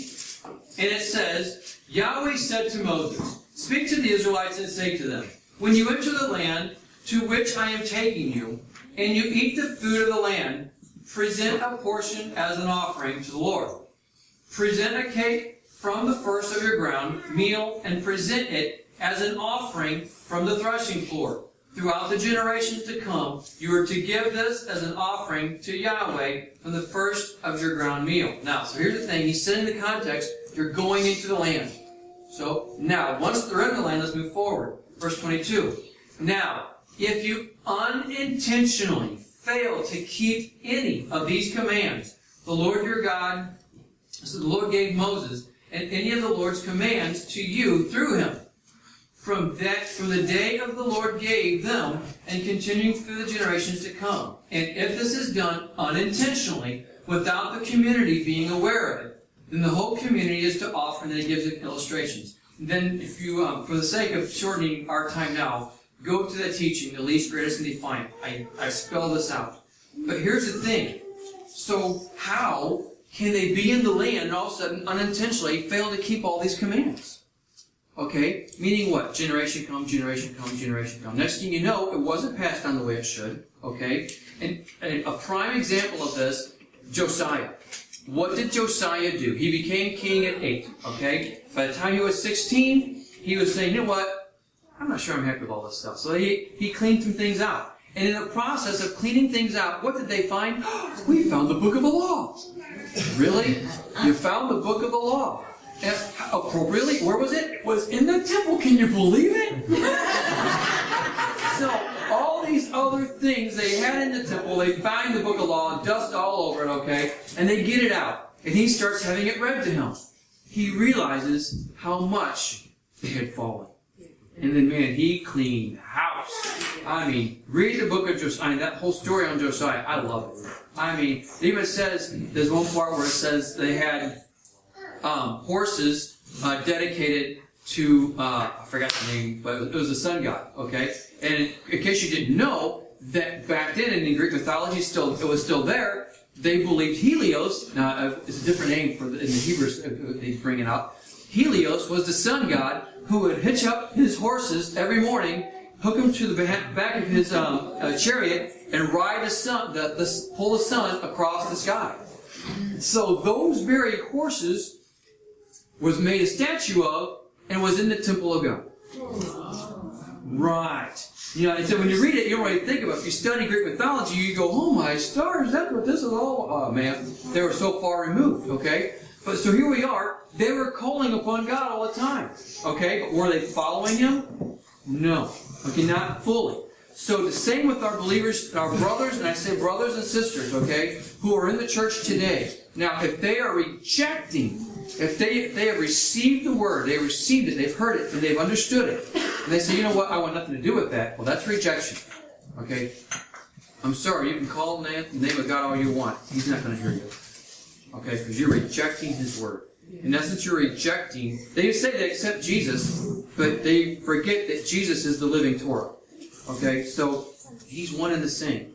However, someone who is calling upon the name, okay, out of ignorance, not knowing, Numbers 15, okay, all those people at that time, they thought they were serving God, okay, they really were. Yeah, they had this God, yeah, they had that God, but they thought they were calling on Him. So, the same, I believe, is parallel what we have with our believers, our brothers and sisters in the church today. They're calling on the name of God, okay, but as the Word gets more revealed to them, they will have the opportunity to accept or reject. And here's the thing. I don't think I actually say this in this teaching, but as the end times get closer, wherever we're at, we don't know. Okay? But I can promise you, by the time the day of Yeshua's return, there will be no gray area. You're either for Him or you're against Him. No gray. Okay? And that's just the way it will be. And we will all have that choice to make. You know? And that's because some people are in the church today, and I have family even. I'll look into it. It's interesting. I understand what you're saying, Steve. I'm looking. I'm not sure I'm with you on this yet, but look at that. Okay, I call them in the gray area at this moment.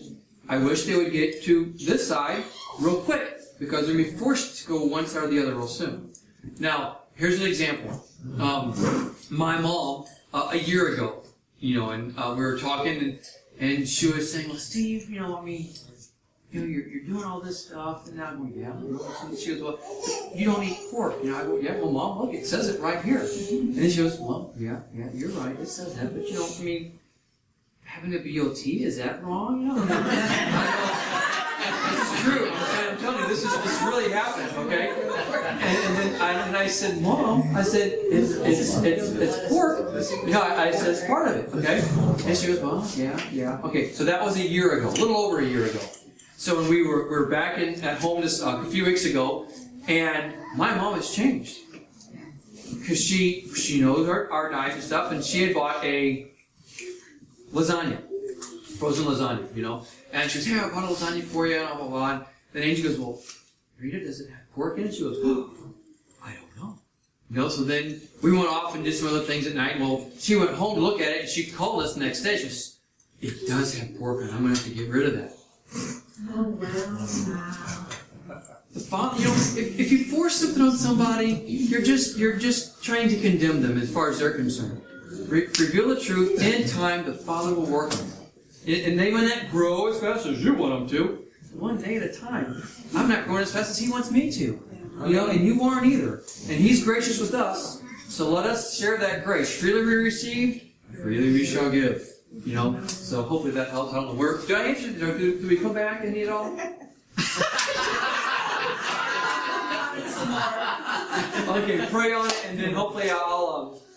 I'm sorry, I thought I was more practical for you on that.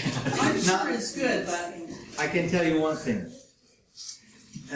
God has worked in my life, if I look back, for a long time, and I did not understood a lot of things I understand today. And I'm really thankful for His patience and His grace with me. And having seen it in my own life, I think He can do whatever He wants to do with any soul He likes, whatever He decides to do, and it doesn't matter a thing what you think. Okay? So we should be very careful, really, what He said, condemning people. Okay? And really, sometimes I'm thinking like, wow, you know, what God does is incredible. And then you have a super preacher and you find out the way he lives, you think like, oh man, I don't want to be in his shoes on Judgment Day. Right. You know? So we really don't know. We just don't know. And that's where we should stay, you know. Pray for the people. That's the best you can do. Someone else had a question. Yes. Just maybe you could give your stance on a situational question. A situational question? Yeah. Okay. Oh, So- Rob, thank you. The situational question is I know this couple who they keep Shabbat, they celebrate the feasts, they don't celebrate Christmas, they don't celebrate Easter. Mm-hmm. They stay at home on Shabbat because in Exodus, well, it actually says do not leave your dwelling. Yes. So instead of going to Shabbat service, because it only says that once, and they deem their family as a holy convocation, Right. fulfilling that, they actually go to worship service on Sunday. Gotcha. But they don't do Christmas, they don't do Easter. I have an answer for They're you. kosher, they do ketubas a year ahead of time, all that sort of stuff. Right. What, Okay, how would you... well, let's look at this. So they're saying, according, if I'm gathering what you're saying correctly, they're saying that if you leave your house, you're sinning. No, that's Well, not what they're saying. What okay. they're saying is, you say they like to follow the law first mentioned. Right. They're not saying anybody who goes to Shabbat service is sinning. What they're saying, though, is that a lot of people tell them that because they worship on Sunday, that means they're not Torah observant. And they're saying, well, we don't agree with that because we do everything else. We just don't leave our dwelling place. We convocate with our family in our dwelling place as per Exodus, and we do worship service on Sunday. Gotcha. But again, if they're saying first mention, okay, is the word, they're implying to you that if you don't do it, then you're wrong. No, they've never said that to me. I'm with you. Oh, yeah, I'm with you. yeah. But let's. Okay. Okay. The implication is there. Right. And here's the thing. What they're doing is not sin. If they want to stay in their dwelling, they have a right to do that. You can't. I think, when we first came to Torah and we were driving I forgot how long, like an hour drive, and sometimes even longer than that. I was tired. When I got home, I was tired. You know, and so, and that's just, I've heard some of you guys' stories. Well, I drove 2 hours. I'm going, oh, my stars. You know, it's like, wow. And so, but here's the thing. Yeshua healed on the Sabbath. So where was he at? Outside of his door. So, if Yeshua is our spotless lamb, he lived the Torah perfectly. We should understand from that right there alone, that is not the proper interpretation of that scripture. Okay. 2, John has a teaching about the don't start a fire on the Sabbath, and how that is all about work. It has nothing to do. If you're freezing cold, you really think he's going to say, "Don't you dare"? He's not going to do that. It was all about work. Back then, the whole thing is, today, you know, it's easy for us, you know, turn the heater on, you know, do this. It's so much different. But back then, even for work, they had to prepare in advance. And that, the fire was all about preparing for work, okay? And in the same situation, that whole thing, don't leave your dwelling, it means don't go so far around. The dwelling is your normal habitat, not necessarily your house, okay? And if it's not, I think we've got a teaching on the way out regarding that, or we mentioned it somewhere in one of our teachings. Am I finding it? Because we got a lot of teachings out there. But I don't remember which one it was if we do discuss it. But the biggest thing is, you know, Yeshua healed on the Sabbath out and about. Yeah, because a lot of other Torah pursuing people tell them because they're worshiping on Saturday that they're not pursuing. Sorry, on Sunday instead of Saturday that they're not Torah pursuing. No. Hold on a second. What's that being said? Because anyone can go to Sunday morning service if you want. Okay? Because why? It's a Bible study. Okay? Are you saying I can't have Bible study on Sunday night or Monday night? It's got to be Shabbat only? Really? I mean, we're saying Shabbat is the only time for Bible studies then. And now granted, I personally cannot go to a Sunday morning church because what they believe and what they're preaching, what they're singing about, is not what I would be singing about. So I would struggle. Just me. But some people enjoy it and get something out of it. No, they're actually a pastoral team, so they have their own.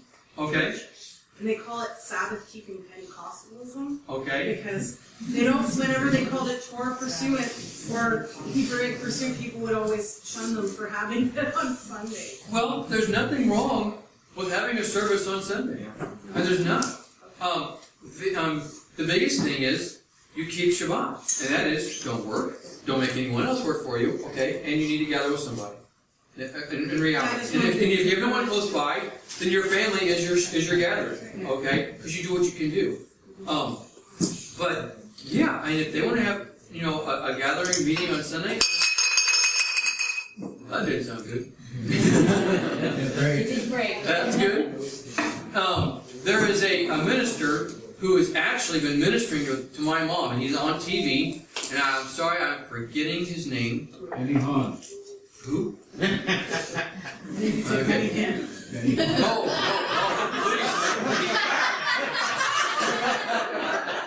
No, he preaches Torah, and he does this very same thing. He has a congregation that meets on Saturday and Sunday. Okay? And it's through him my mom has really been growing. And get this, my mom has not seen one of my teachings. Do you know why? Not because she doesn't want to. She doesn't have internet. She's 77 years old. She doesn't have internet. Why would she have internet? So, and just this last week, I had our ministry mail her the Lost Sheep teaching, so she can, you know, watch it with my sister. Hopefully, she'll watch along. But yeah, having Sunday morning services, if you want to have it, there's nothing wrong with it. There's nothing wrong with that at all. Okay. Yeah, as long as you are keeping Sabbath. Yeah, because I mean, I'll let them know, because I mean, I've always said that, because, you know, the temple ran 24 hours a day. So Yeah. But I just wanted to confirm that I'm not telling other people the wrong thing, because people would say they're not Torah, even if they're worshiping on Sunday. I said, they're doing everything else that we're doing other than that, because they don't meet their dwelling kids on Saturday. Right. You want to say something real quick? Okay. I have a question that's regarding the Trinity. Next question.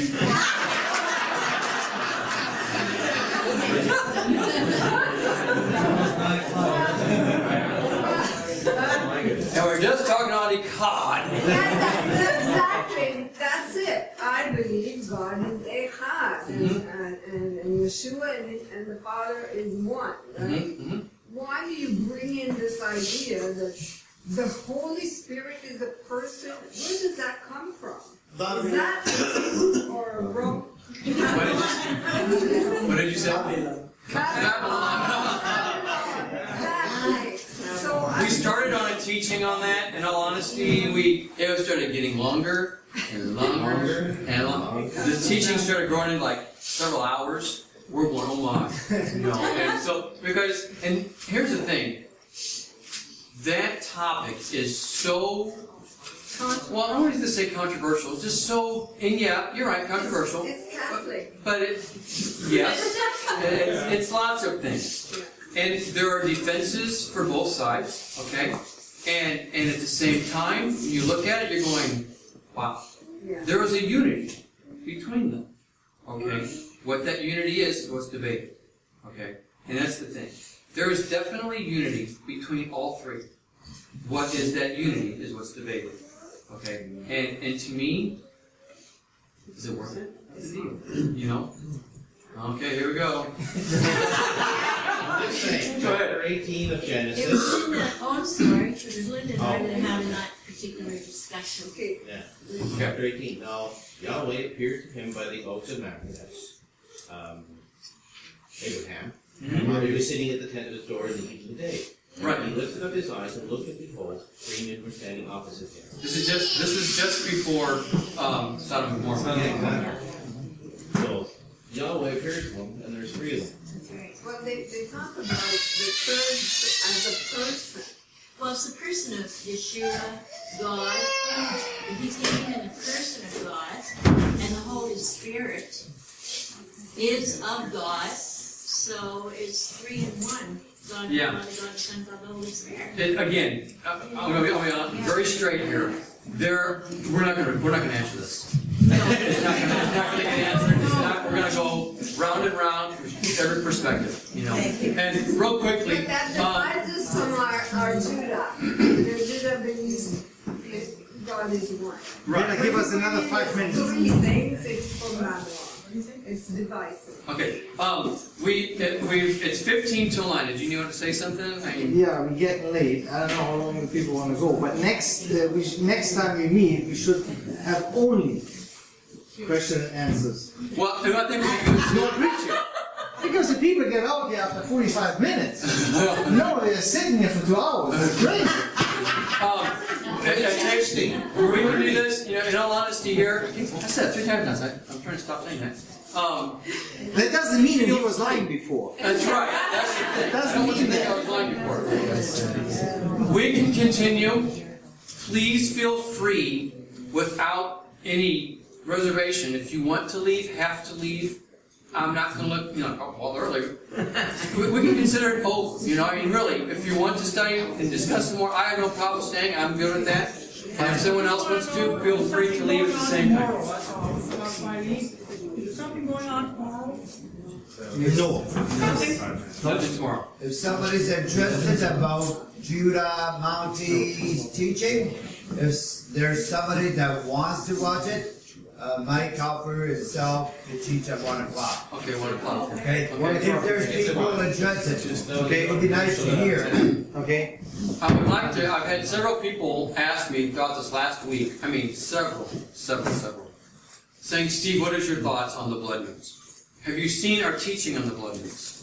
Okay, we got to teaching the blood moons, and it's called the blood moons and the greater Exodus, explaining where we stand on the blood moons and what is the greater Exodus. Okay, now, I was showing George this, and it's funny. How many saw our teaching, Daniel Unsealed? Oh, just a handful. It was a long time ago. And when we went through that, and I remember when the day was coming up, and it was like 3 months before the day was what we thought plausible could happen. And I looked at my wife, I said, Angie, I said, it ain't going to happen. Just 3 months. I said, I don't think it's going to happen. And she goes, why? I said, because there's not enough happening in the world to prep it. And I said, I could be wrong. Things can happen just like that. We all know, okay? But there wasn't enough basis in the world. And then it became 1 week ahead of it, you know. I said, ain't gonna happen. I said, it's just not. One day before, I told her, I said, you know what, it's not. And it did, okay? Having that said, I've always believed with the blood moons, you got 2 this year, 2 next year. Lots of eclipses, all in the mix. And I've always told Angie, I said, I just struggle seeing it all happen on this blood moon or on that. I said, to me, I think these things could be pointing to the center of something in the middle of them. I said, I don't understand it. I said, that's just something I've always thought. Around 2 months ago, someone sent me this, and I don't know what ministry it came from. I apologize. I'm going to scoot it over here for you to see. And in this, you can't see it well, so let me explain it for you, okay? If you look, you see, here, let me do this. Can you see my cursor at all? Yeah. Okay, this cursor right here is from April 15th, this year's first blood moon. And this one right here you saw was last week's. Right. Okay? Now, all of these, if you look, point to the middle. Now I'm going to spell it out for you. This date that all these lines are pointing to is January the 5th. Now, why January 5th? I have no idea. There's nothing biblical for this date that I can come up with anything. Okay? I have my assumptions. Besides that, nothing. So, from this recent blood moon, this last week, go 90 days exactly, you land on January 5th. Go 90 days from that January 5th, you land on April 4th, the next blood moon. 90-90. Perfect symmetrical. Go from this last April, you go 266 days to January 5th perfectly. Well, from January 5th, go 266 days, you have the last blood moon. Exactly. Perfectly, isometrically set right with January 5th.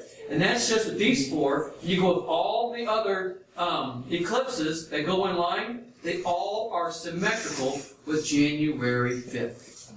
What does it mean? I have zero clue.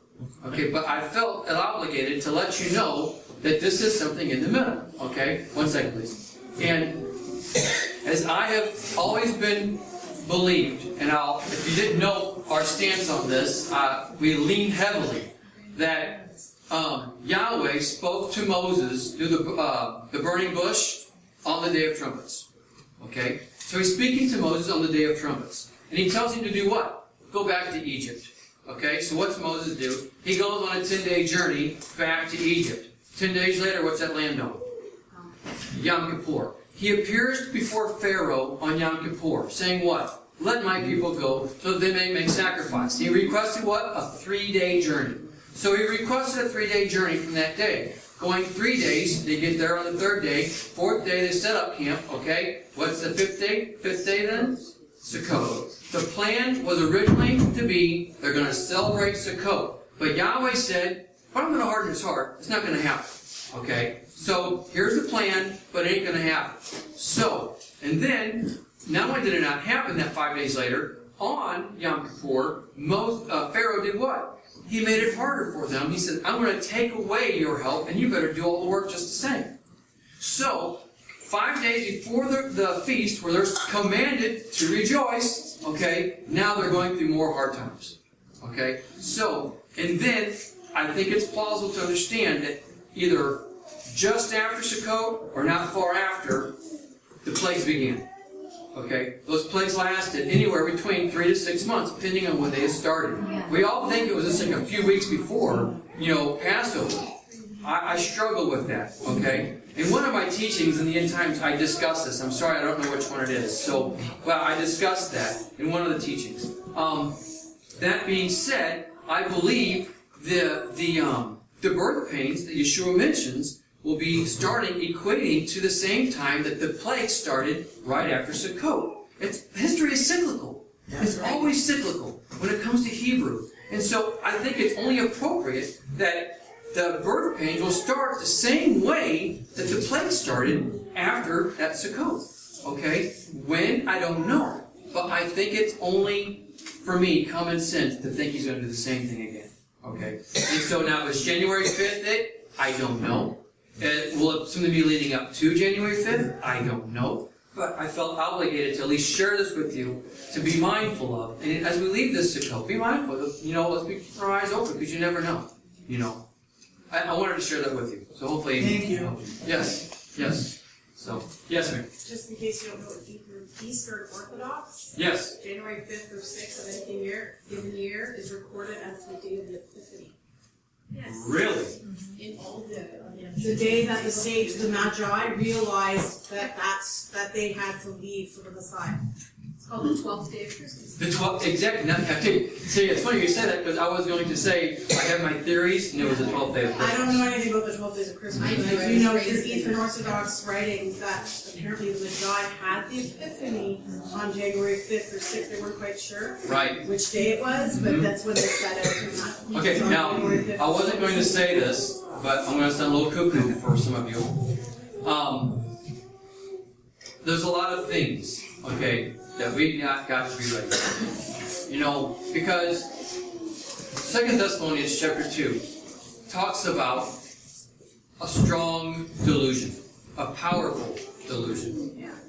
Folks, a powerful delusion. So strong that even the elect would be deceived if it were possible. We need to be ready for anything. I would encourage you to watch our teaching, the first 5 trumpets.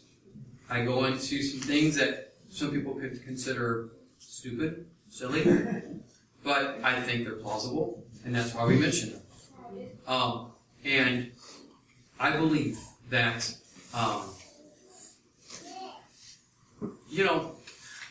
pagan religions have always followed many things about the stars. They follow the equinoxes, they follow all that stuff. Okay? And we look upon them, or we have looked upon them in the recent past as, that's all voodoo or whatever, bad stuff. Not realizing that, hey, he said for us, those are signs for our moedim, for the seasons. So we've allowed the enemy to steal from us what is true. Can I say it that way? Yeah. Yes. Just seeing something like that, should we be looking a little more intently at stuff like this? I think so. Do I say no, because we don't know. We know the moedim, okay, and we do our best to pursue those. But at the same token, knowing that the enemy has these things, and Christmas started out on December 21st, okay, and mainly it was because of the birth of the sun. I'm sorry? Birth of the sun. The birth of the sun, and what it has equinox, solstice. The solstice. Right. And I tell you, I've always had my concern thinking, the pagans look at it, we just mock at it, but should we be thinking those pagans have got something right, and we're all because if we've lost our wisdom, because we go, it's all pagan stuff. Well, are you following me where I'm going with that? Yeah. Okay, and so just be mindful of stuff like that. I'm not saying to, line the sinker, but we have to be mindful that, these days we live in, I want to say it this way. The powerful delusion, when it comes, we don't know what it's going to be, but it's going to be powerful. What if it lands on what the pagans say will happen? That means it legitimizes what the pagans believe, would it not? So would it not be a powerful delusion if this huge sign coming out of the heavens, or whatever, okay, on their holy day, and then all of a sudden this thing says, to bring the unity with all people. It only makes sense. Now, am I saying it's going to happen that way? No, but I am very open to the understanding that there's going to be a powerful delusion to pull us away from truth into following the Antichrist. And what he's going to believe and stand for, we don't know. But I promise you one thing, he will be opposing Torah. Bottom line. And so, I say all that because there's a lot happening. You know, I mentioned to you earlier how when we had that one video and how I realized it wasn't going to happen. Well, I told some friends this 3 or 4 months ago, and even more so now. What we're seeing in the world today was the stuff I was looking for back then. People don't understand the threat of ISIS. Okay? The Christian church as a whole has zero clue what ISIS represents. They claimed just 2 months ago that they say, we are the caliphate. Okay? Now, to the Christian world, they have zero clue what that means. The caliphate is the army of Islam. Okay? The army that will bring in the caliphate leader, who is the Mahdi, who is the Antichrist. Okay? Islamic eschatology, their good guys are our bad guys. Our bad guys are their good guys. They're looking for a prophet who will come in and bring in the Mahdi, okay, to fight against, what's his name? The Dajjal, which would be the great Satan, if you will. Okay? Well, who are we waiting for? A false prophet who's going to usher in the Antichrist all up until the time of Yeshua. Okay? So do you see the role reversal? And that's Islamic eschatology, and here you got biblical eschatology. It's like, bad guys, good guys are reversed here. And so,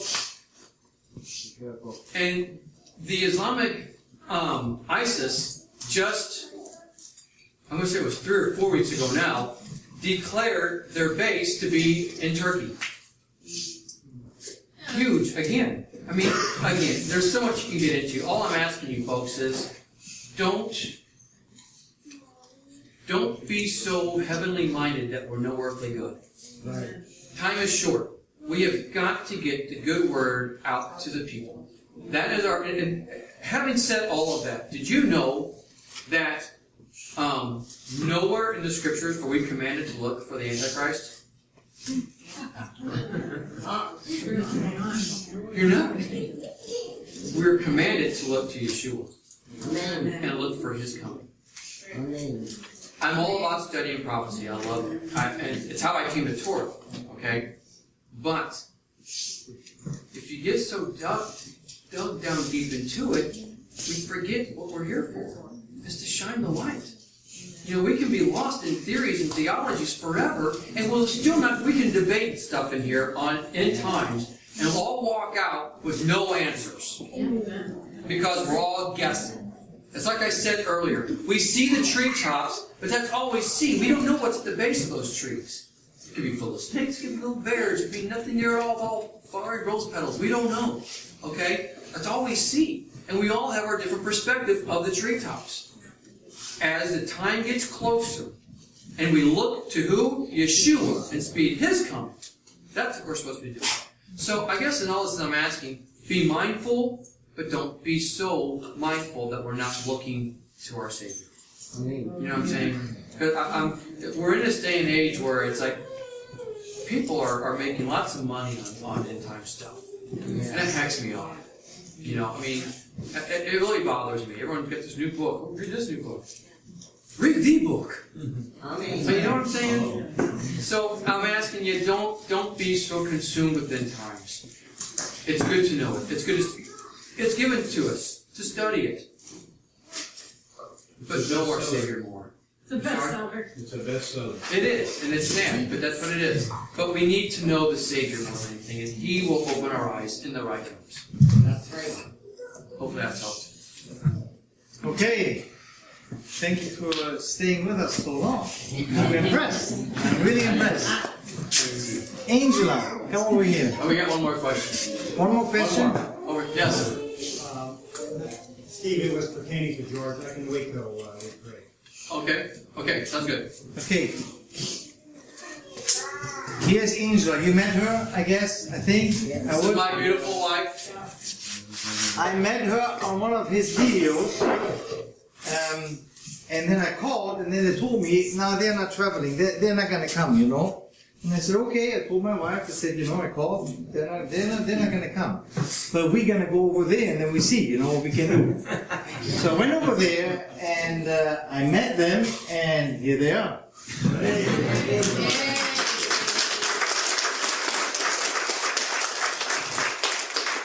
thank you for coming. Thank you for having us. Really appreciate that. Thank you. We had a great time.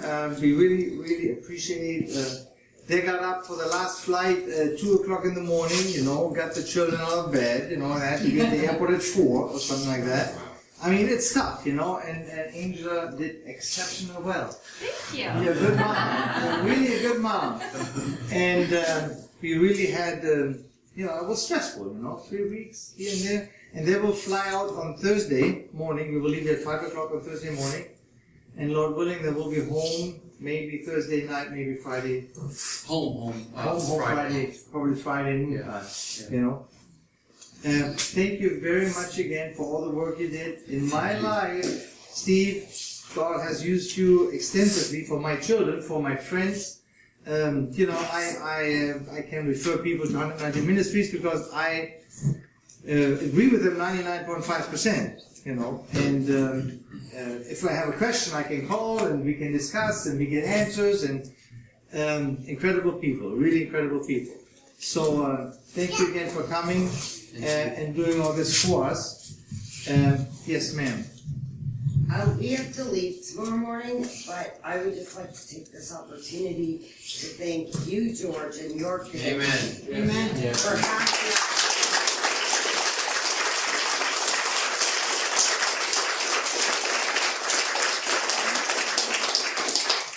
Abe, would you come?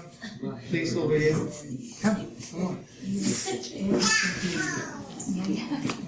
So, everything has to come to an end, and we're getting very, very close. I was asked, you don't have to leave. Abe will leave on Sunday morning. We start winterizing the park on Sunday. So if you're in the cabin, you want to stay and hang around, that's fine. I don't have a problem with that. But the official part will close right here. Okay? Steve will be around tomorrow. They have to pack, and we will enjoy them for a little bit more, and then we will bring them to the airport on Thursday morning. So the best way to close something like this is a prayer. So let's pray together, and after. Father in heaven, we come before you tonight, Creator of heaven and earth. Almighty God, you have called us to celebrate your feasts, and here we are. We are thankful that you have given us so much love and so much people, your people, who love your law and who love your will, and we want to love you by being obedient to you. And you have given us teachers and preachers and pastors, and Steve and his wife and the children for helping us along the way. Lord, we praise your holy name for them. We want to pray for them, that you will bless them in their ministry, that you will take care of them, that you prick our hearts when we can help, that we pray for them, that we don't forget them, that we just don't walk out and that's it, and they go back, and Steve goes back in the studio and works hard on these teachings and tries to get every week a teaching out to us. Lord, that we keep them in prayer in front of your throne, that they can deal with all the things they have to deal with in this ministry. Thank you again for giving us the privilege to have them and giving us all the means we needed to do that. And thank you. Help us to be prepared for the last days. Help us to keep our focus on you, on your word, on your will. And I realized it wasn't easy for the children of Israel walking through the desert, 120 degrees Fahrenheit, no water. Help us that we don't rebel, don't murmur, that we just pray and seek you, and that we can see how wonderful it is to trust in you. Thank you very much, Lord. We love you. We praise you. We want to be obedient. Help us. In Yeshua's name we pray. Amen. Amen. Hey, you pray first. You pray first. He's praying too? He's praying. Amen. Yes, Yeshua, I just desire to just fall before you and just thank you for the work that you have done. And just desiring, Lord, that you would receive the glory that you deserve. That your children would just, and your brothers and sisters would just come after you. That we would take up our crosses. That we would follow you. Lord, I desire nothing but to see you receive the glory that you deserve. And Lord, I just fall into your hands, knowing that you will do with us what is righteous. Regardless of what that is, Lord, I ask nothing, but that you would continue to draw men to yourself. That you would purge us of sin and unrighteousness. You would continue to drive the world from us. Lord, just be glorified. Continue to reveal your words. Just make us one as you are one. Lord, it's such a blessing to be here. I just thank you for this time we've had.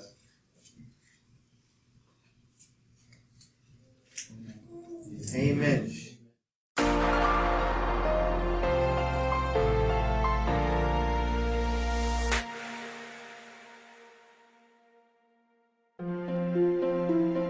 It is because of you, our generous supporters, who make it possible to offer these high-quality teachings completely free of charge.